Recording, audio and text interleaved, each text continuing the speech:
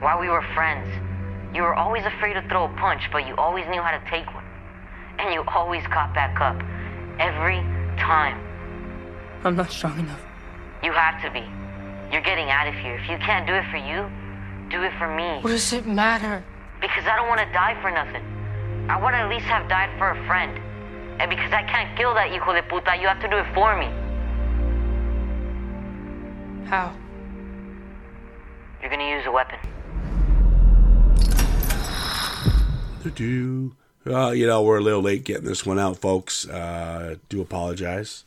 This fucking second, what do you call it? Second tier, or what do you call it? The COVID strain. What do you call that? The second Yeah. wave, I guess you can say. Mm-hmm. Now, it's not as deadly because it doesn't hit the lungs, but it's just a head cold. Yes. But you can't treat it like a cold. You know, when you have a head cold, you take your liquids and your Thermosip or your Thermoflu or your pill, whatever. It doesn't do anything because it's still, at the end of the day, COVID. Yeah. Oh my God, I still have it a little bit. I'm obviously out of the danger zone there. But my God, I'm 6'2", built like Chewbacca, and that thing knocked my head off for a week.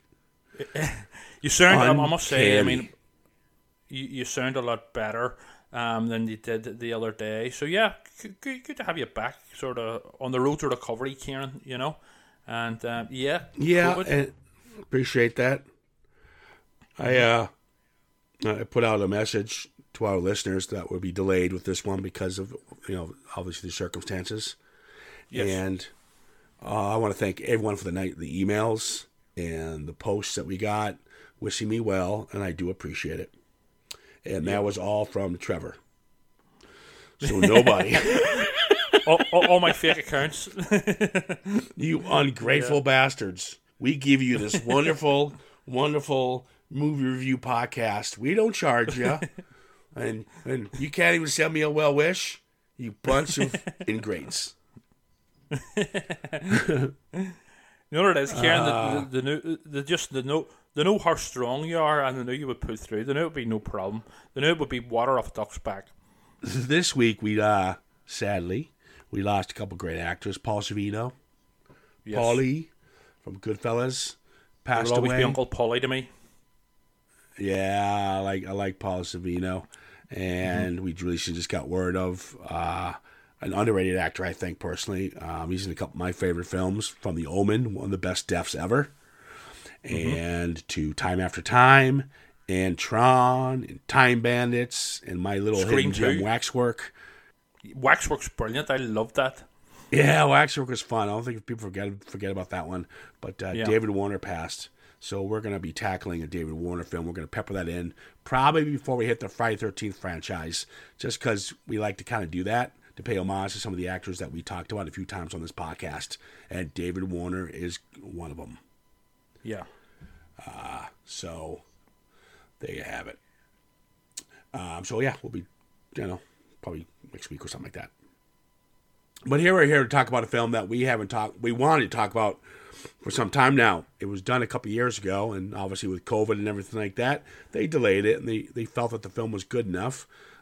Blumhouse and Universal and Scott Derrickson felt they had a really nice hidden gem here, and with its early reviews, it got spot-on reviews from the screenings, so they decided to wait for about a year to put it out on to the big screen instead of releasing it on streaming service, which it is available now on streaming service.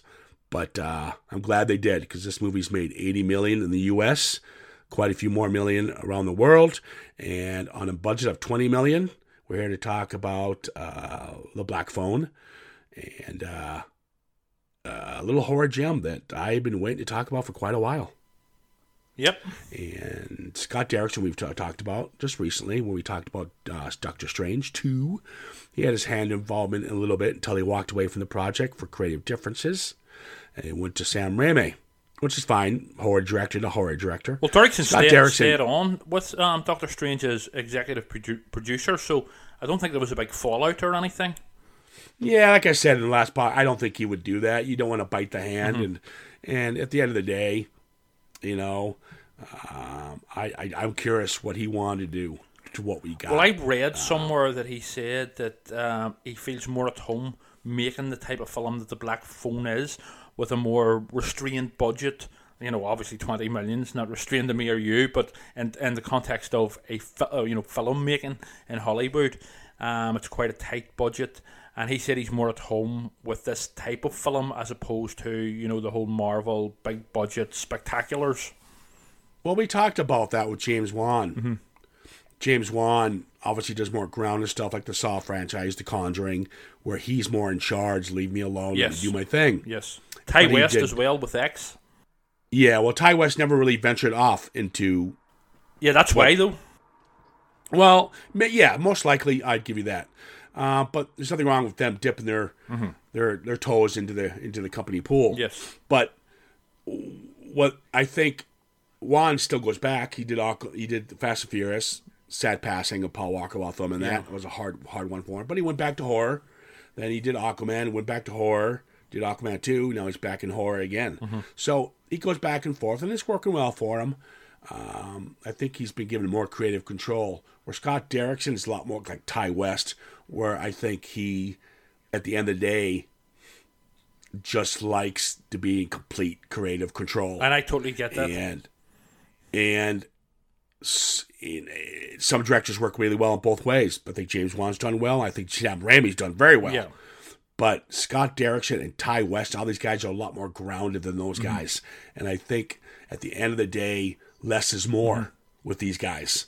Where Hollywood wants this big CGI, and rightfully so. It's Marvel; they have the right to say that.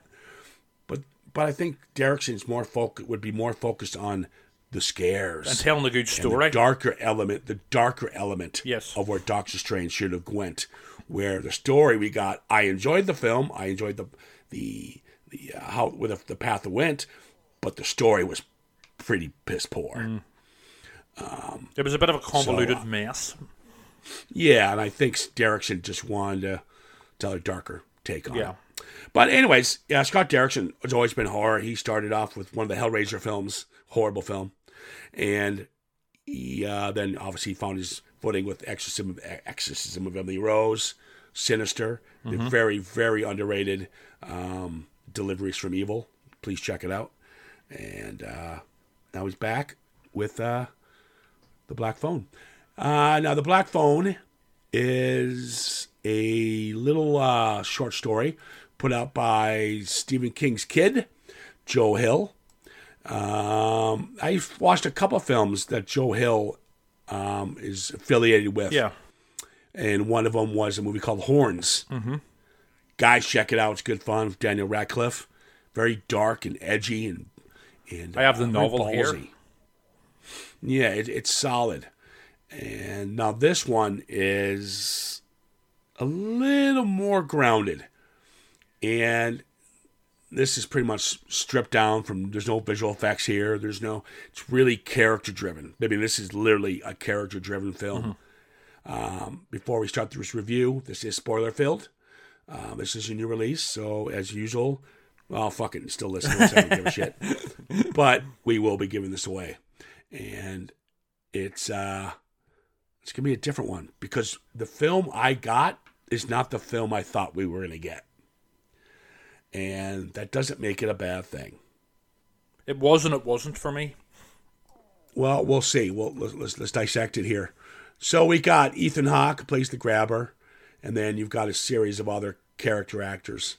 I will be the first to say the two kids in this, Finney and Gwen, played by Mason Thames and Madeline McGraw. Yes. I can't stand children actors. I can't stand them since day one. You've known this through my podcast. I will tell you right now, these two young actors are fucking brilliant. I would just like to add to that I agree with you that the two actors playing the two kids, the brother and sister, Finney and his sister, are really good and very impressive in the roles. However, I did find the character of the sister totally unrealistic and annoying and irritating, and also the unrealism of her character sort of jarred with me, especially with the grittiness of the rest of the story. But that, We can come I to completely disagree with you. Oh, come on. This is like an 8-year-old girl who can beat the shit out of boys much bigger and older than her. You're fucking... what? And also... That's the whole point. And also browbeat seasoned weathered detectives. Oh, fucking give me a break. It just jarred for me. But, I mean... That's petty. That is fucking... She steals the movie. If she wasn't in this film, her acting I is would have very turned good. it off. Her acting... I'm not in any way having a pop at the actress, who is very, very good. I'm talking about the character herself. Oh, fucking completely disagree. See, you are completely out. If it wasn't for her, I probably would have... I'm going to tell you right now. I have to say as well, the sister, the sister isn't really in the story, and it's an older sister. The original story by Hill. I don't care. I don't care about that. She steals this movie. Don't listen to him, everybody. It is such a great little character, and they don't carry it up.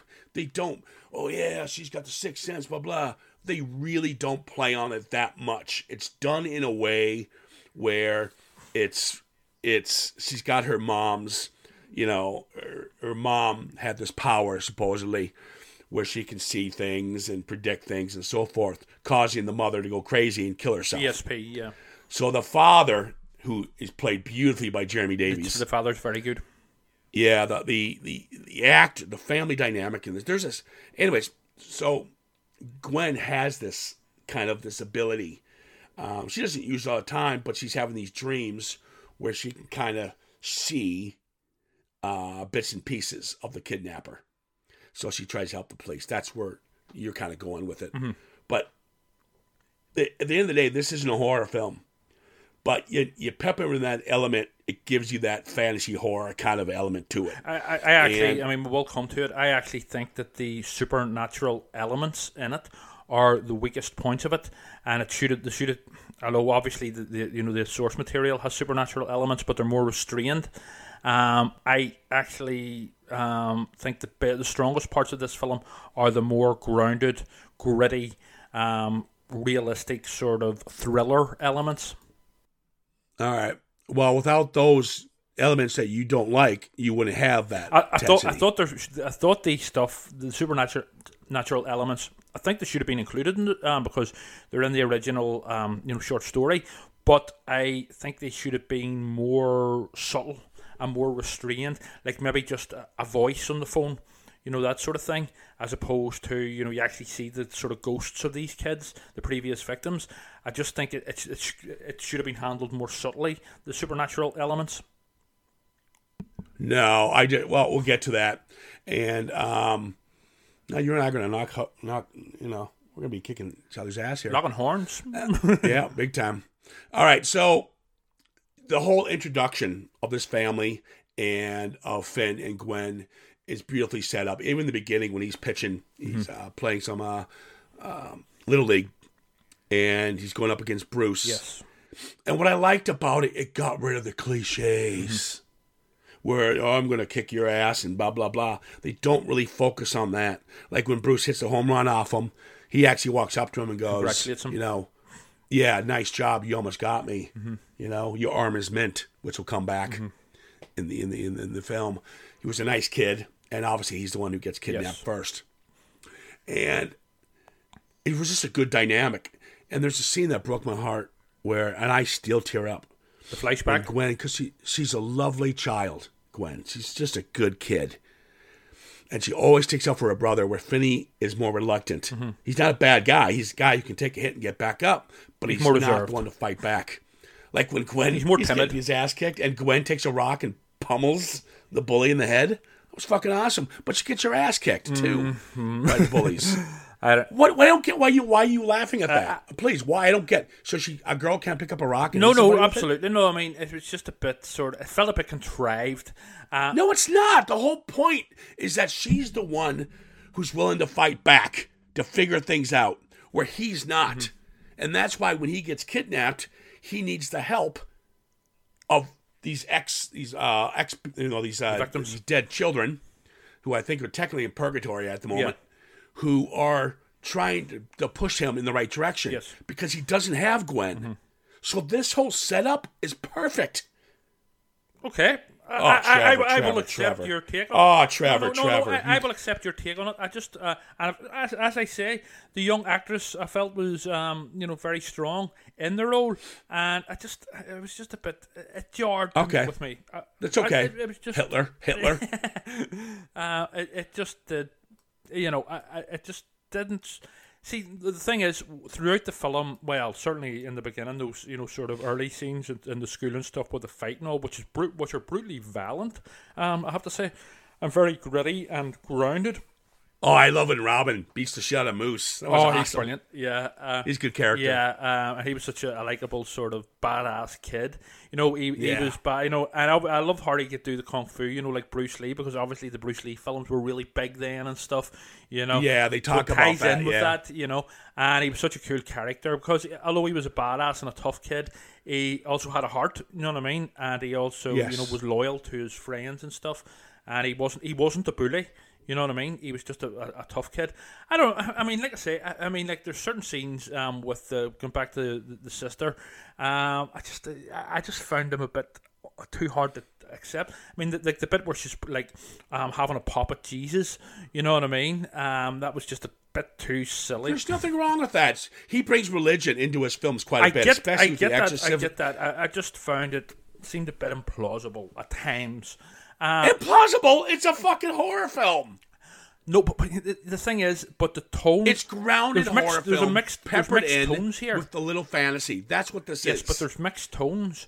And I preferred it whenever it was doing the more gritty, sort of, much more believable tone. Like the stuff with, the bullies and stuff. Oh, but the supernatural part, that's believable. I think it should have been more subtle, Here's I'll give you a scene. I would have accepted the supernatural stuff. You know what, I'm going to talk. I know what? I'm getting mad at you now. But listen. Okay, I've seen this film 3 times. All right? And I just finished watching it again. Yes. And this scene breaks my heart and I get choked up even talking about it. When the dad, now first of all, the dad, excuse me, I'm not crying. I got the Tell the truth, Kieran. Tell. Fucking cold. Bullshit. You're crying. No. When the dad finds out that the cops are approaching her, I know what scene you're talking about, and because it is extremely powerful. Because of when she sees black balloons. Yes. The police have never released this before, and they want to know how she knows. Well, she tells them she dreams it, like her mom used to. Yes. So the father beats her with the belt. Yeah, it's a brutal scene. It is a horrible scene. I tear up when I see it because this girl. I see that scene. And the father sell it. Oh yeah, beautifully. That is by far the young actor. I mean, she is the young actress and the father.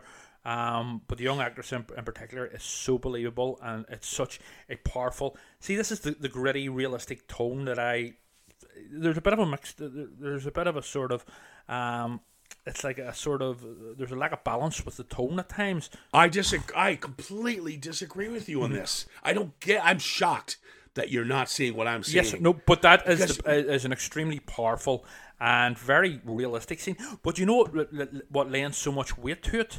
As well, and you don't find out this out until later on, is that the father, although he's being a bastard and he's wrong in what he's doing, obviously, he has his reasons. Oh yeah, that's my point. He's own not sort of a bad man. Yes, 100%, and that is such brilliantly written. It is the, believe it or not, the most powerful scene in the film. Yes, and it becomes even more powerful later on whenever you find out his reasons for doing it. And yeah, when you find out, it's because his daughter has this ability, and it's not because he's trying to protect her. His mom had the ability, and the problem is that the mother took her life because of it. Yes, he's trying to protect the daughter. He's just trying to protect her from not doing what her mom ended up doing in his warped sort of alcohol fueled way, and he's depressed. Yes. He's down. It's one of those things that you're not when it happens, you feel sorry for both of them. You're not like you bastard. You're not like it's just I can't explain. Well, at first, while I found it totally believable, at first it was like it was you bastard, but then you find out later on why he was doing it, to protect his daughter in this warped sort of way, and then on rewatch you then think, then you feel sorry for the both of them. But yeah, it's a very, very powerful scene and absolutely bang on acting by the young girl and the father. It's a nice little. I like, and we're not even into the horror part yet. It's kind of a nice film because the first act is more about family dynamic and setting it up and children. Yeah. Bullies, and it kind of sets up the atmosphere that we're in currently. I love and the second act is more of especially in those early scenes. It's that grim and grimy 1970s look. Brilliantly sort of shot and sort of cinematography and stuff. You really think you're back in time in the 70s. Yeah, exactly. It's in the fall, so the leaves are gone. It's kind of dirty look to it. And then the second act would be him, being imprisoned. But the first act, there's a great scene when Robin, the guy who protects Finn, when the bullies are going to beat him up in the bathroom, and Robin comes in after beating the shit out of Moose, and he wipes his blood from his knuckles, and he goes, God, Moose has got some sharp teeth. And he's watching, and he goes, can I help you guys? And right there, the intimidation factor was brilliant. And it sucked because he gets kidnapped. Yes. And killed. He doesn't make it, obviously. But what sucks is you almost wish, I don't know, that there was some way he escaped or something. Yeah, because he's such a likable character. Yeah, exactly. But I love when the girl calls the cops, you dumb fucking fart knockers. Yeah, see, I found that hard to buy.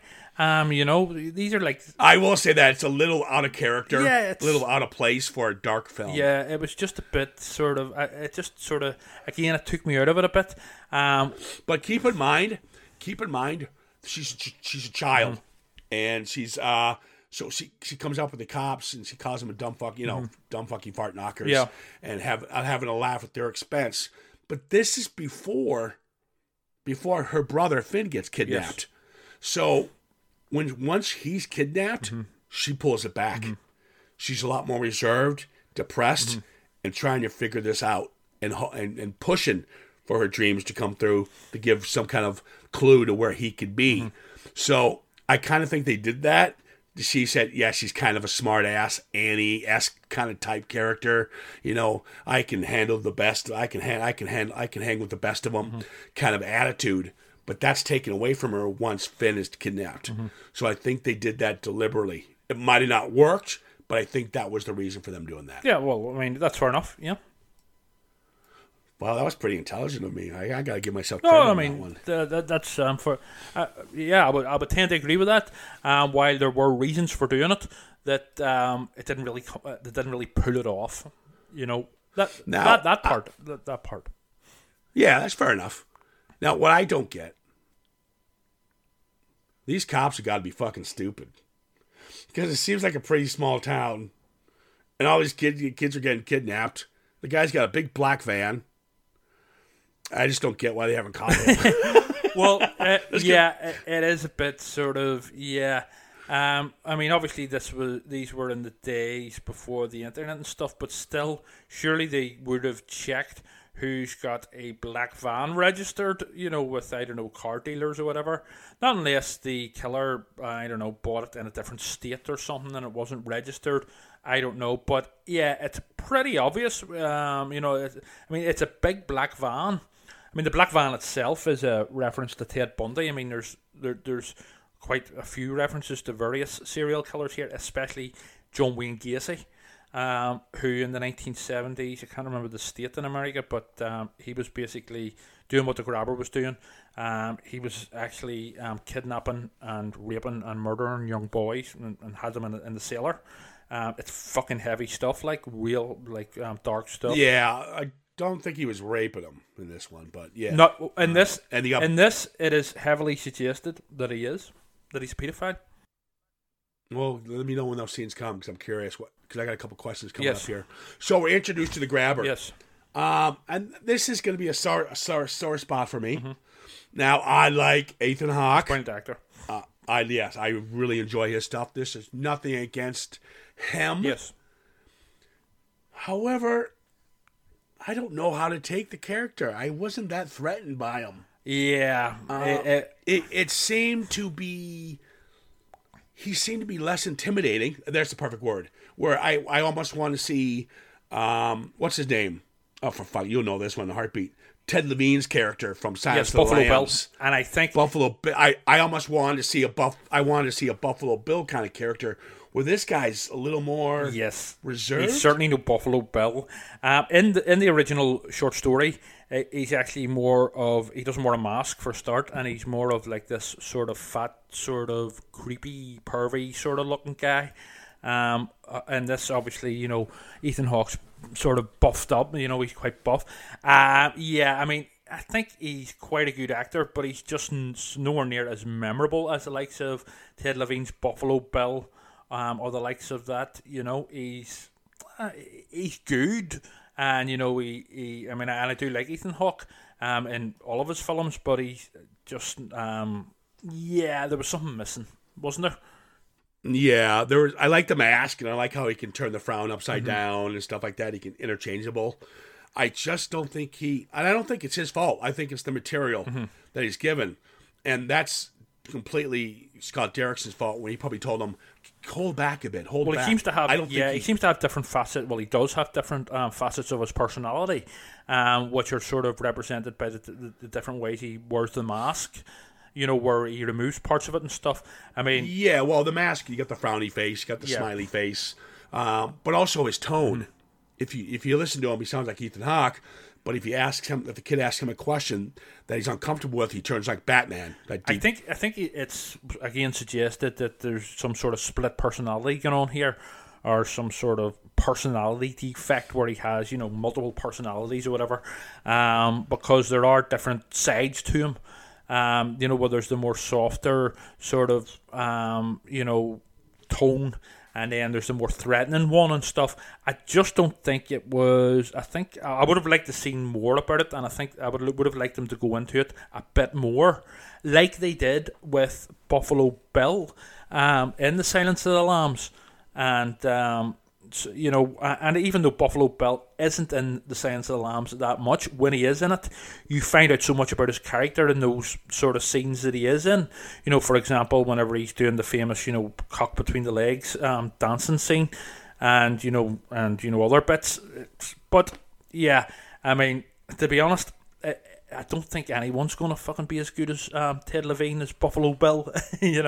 Well, and I'm not comparing apples to oranges, but at least Silence of the Lambs, you had it's a pot boiler with him, with that character. And in this one, I never had any intensity when he comes down the stairs or anything. No proper threat. There was no build-up. Even the scene where he's given the lock code and he's trying to sneak out, even there was no tension there.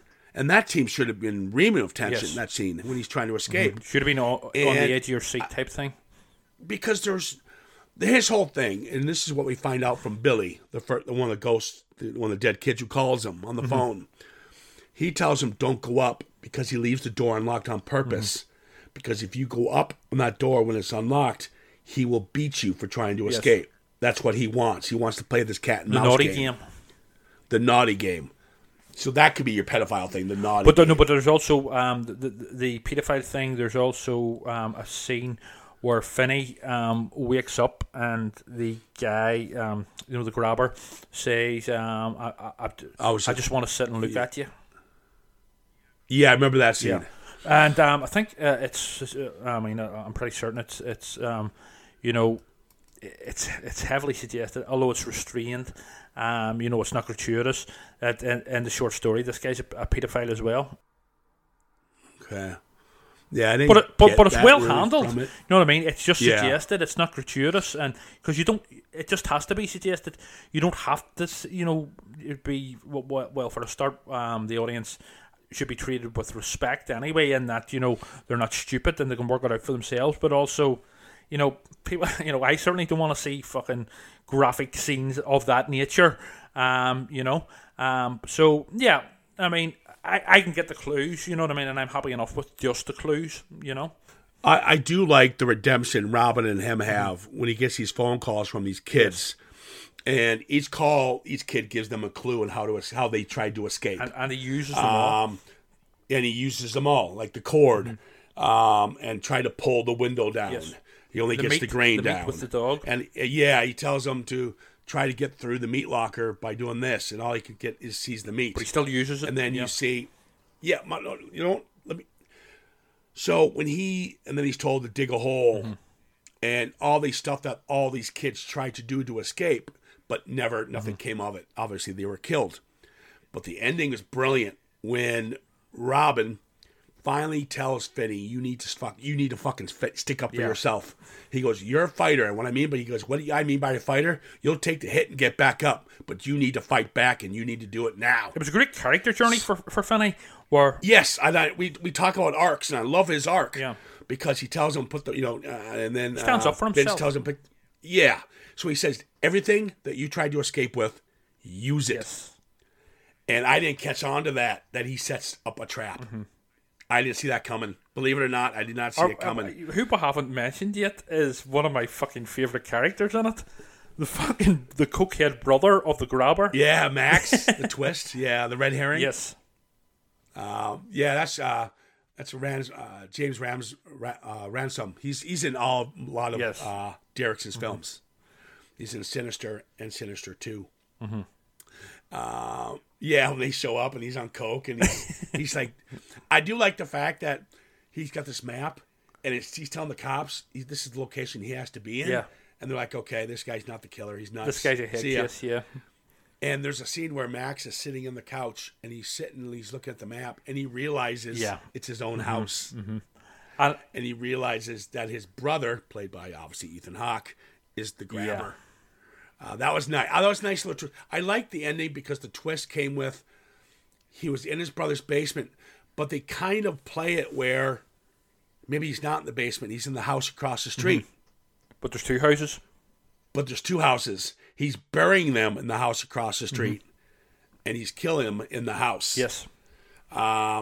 And so Max was in the house all the time. I thought that was a red herring. I thought they were going to say he was in the basement, but I thought they were in the house across the street. But he wasn't. Yeah, I love that Max shot where the police call around and he's all manic, full of coke and all, and he's saying, he's like this sort of almost like conspiracy nut, and the cops can't wait to get out and say, this guy's crazy.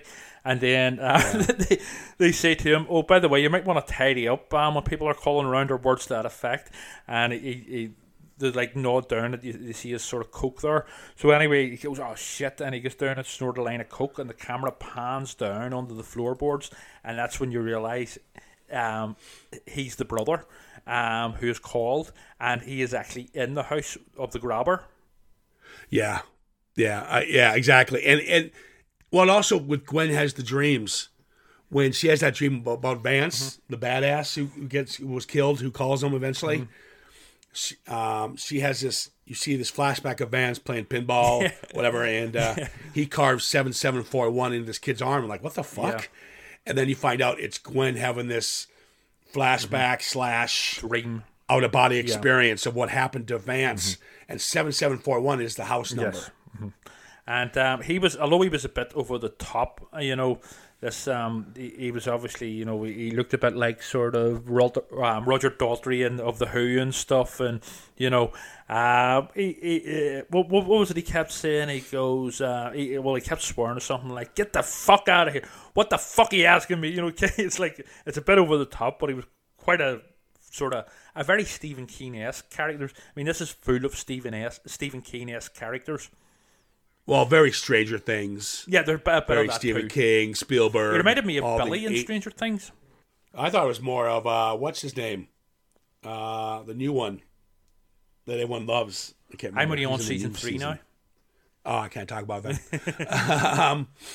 All right. Well, so she finds out where the house. She figures out the 7741 because he carved it in the arm. She kind of figures it out. But as this is all going down.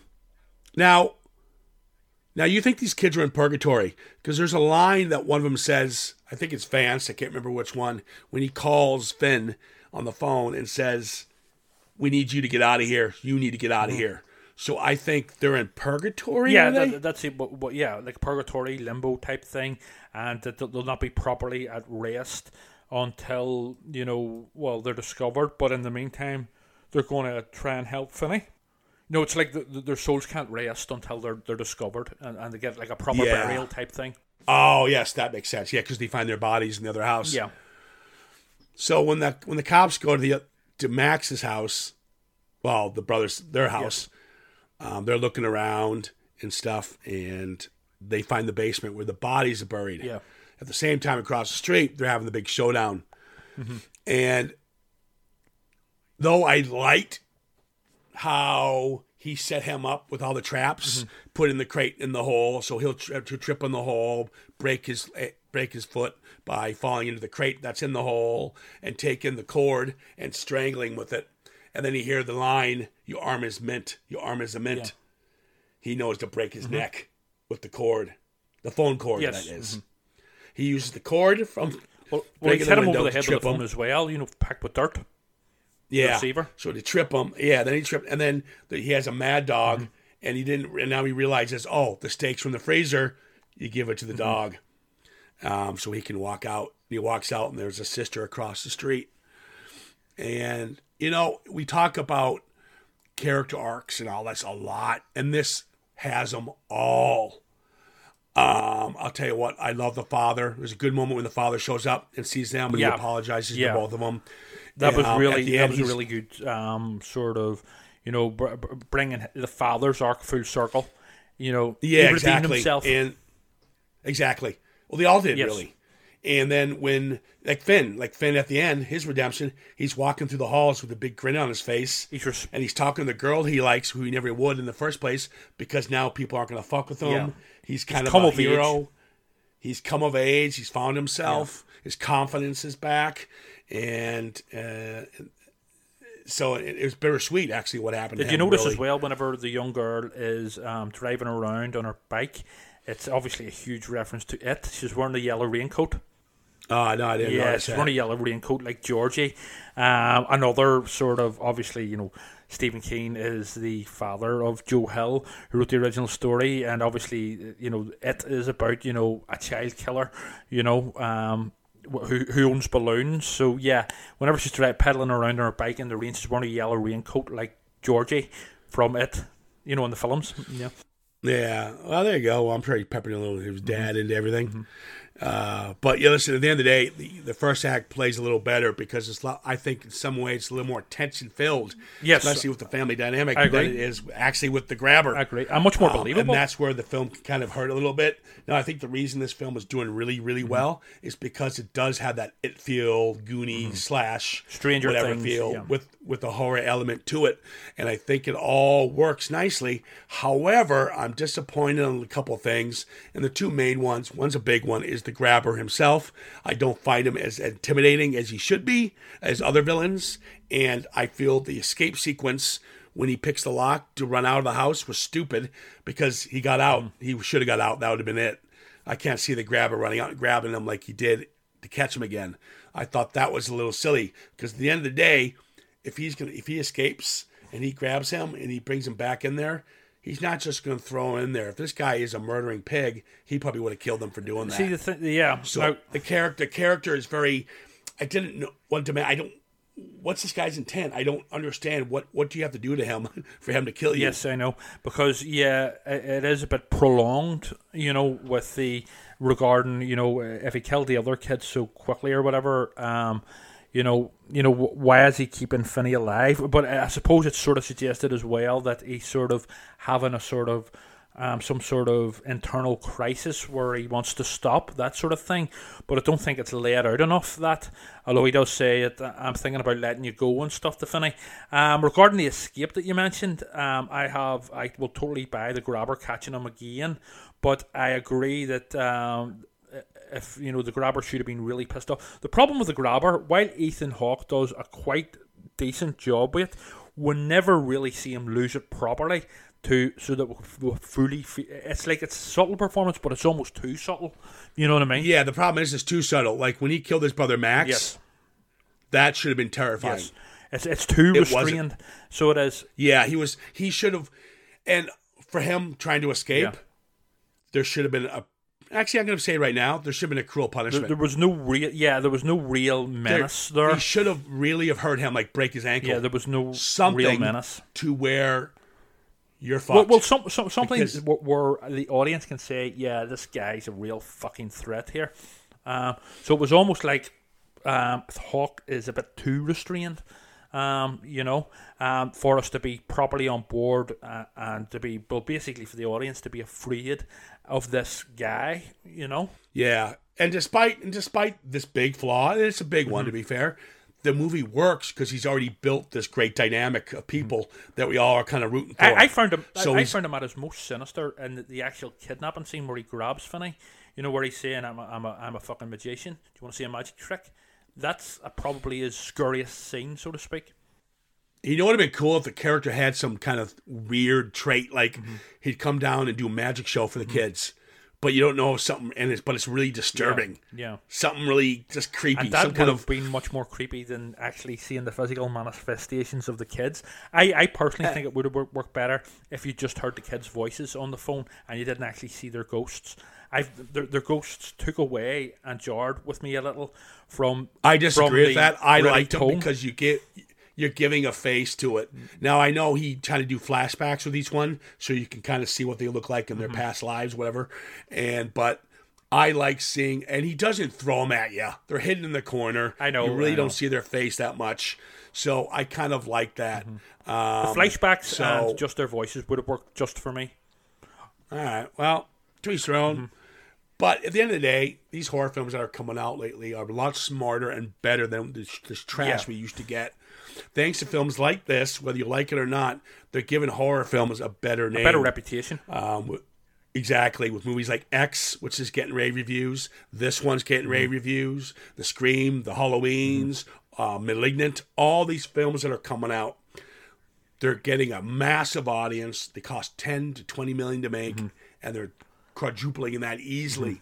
Because at the end of the day, the new producers off these, they're taking old school artists' work, like Carpenter and so forth, and tweaking what worked for them and peppering in a little modern day, edge to them, and it's working. And this is one of them. Now, I'm not saying, how do I put this? I really liked it, but I wanted something a little different. I will say that. I liked. Yeah, I would pretty much agree with you there. I did like it myself, and I found it very well done with certain aspects. However, I was left wanting a bit more, but also I did feel that it had its flaws at times, which did jar with me. But overall, I would certainly give it a pass, and I do like it. But yeah, I mean, it just, I suppose in my head, I would have preferred it done a different way. But I mean, what the fuck do I know? I'm just a viewer, you know what I mean? But some things work for me. But I suppose overall, I'll give it a pass. Yeah, and if we get anything out of this, these two young actors are going to have a career. That's well, they certainly deserve to. Based on this, they nailed it out of the park, both of them, and there you go. That's it. That's a wrap on The Black Phone. Yeah.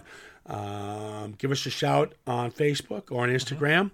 Instagram is at citizenframe_podcast, and of course Facebook. Always give us a shout out about what you thought of it, especially a new release. It's available on video. It's on video on demand now, so it's available. Be on Blu-ray and 4K real soon, and check it out. It's definitely worth the watch. Everyone, you'll enjoy it. There's no hatred on this film, but it works overall. Yeah. There are elements of it that didn't work for me personally, but overall, I think it's Yeah. And we're going to end this one. Like I said in the beginning of the podcast, we're going to do maybe a David Warner one, and then we will hit the Friday 13th retrospective. Have a little fun with that one. Thanks for your patience, guys. We'll try to get back on track here. So fight this stupid bug. And get well soon to Kieran. Yeah. You're the only one who said that. Nobody cares about me. Send him your love. You know what I mean? Never mind the film. Send Kieran your love. Fuck him. I don't care anymore. I don't want to hear about you, what you liked and what you didn't like anymore. You're all dead to me. All right, guys. We're out of here. Have a good one.